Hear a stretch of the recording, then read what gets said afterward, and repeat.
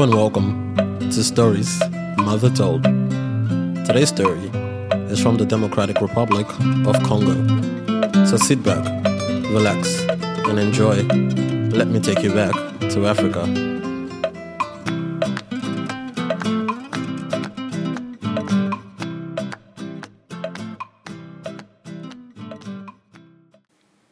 Today's story is titled The Value of a Person.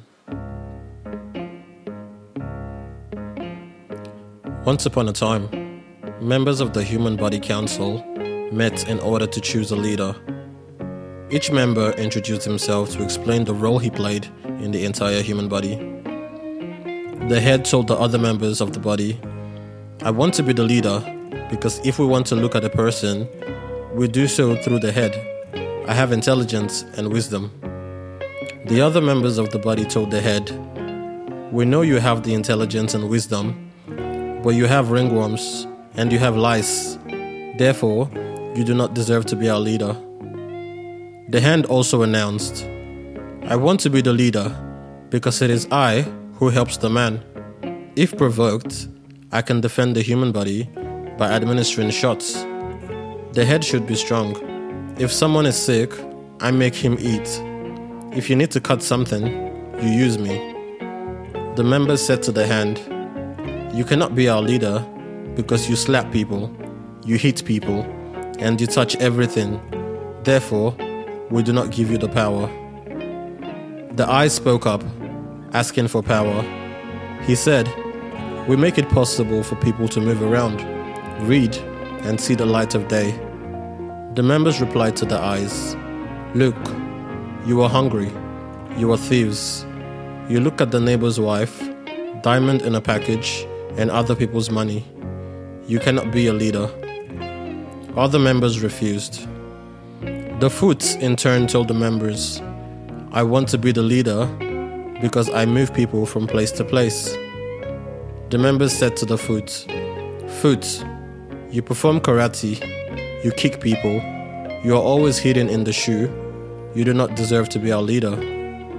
The knee said, "I want to be the leader because if someone wants to pray, he kneels." The members said to the knee, "You are hidden under people's clothing, you cannot be our leader." The mouth said, "I want to be the leader because when I go to the Senate, I will speak for you." The members said to the mouth, "You, mouth, are provocative. You do not have self-control. You insult people. You accuse people falsely. You cannot be our leader." There remained only one member, and that was the butt. He told members that he also wanted to be chief. The members became very angry and told the butt that even if the power was given to every other member, they could not give it to him. Butt said, "You will all know that I am the head. I will go home, and you shall seek me." The butt went home and closed his door.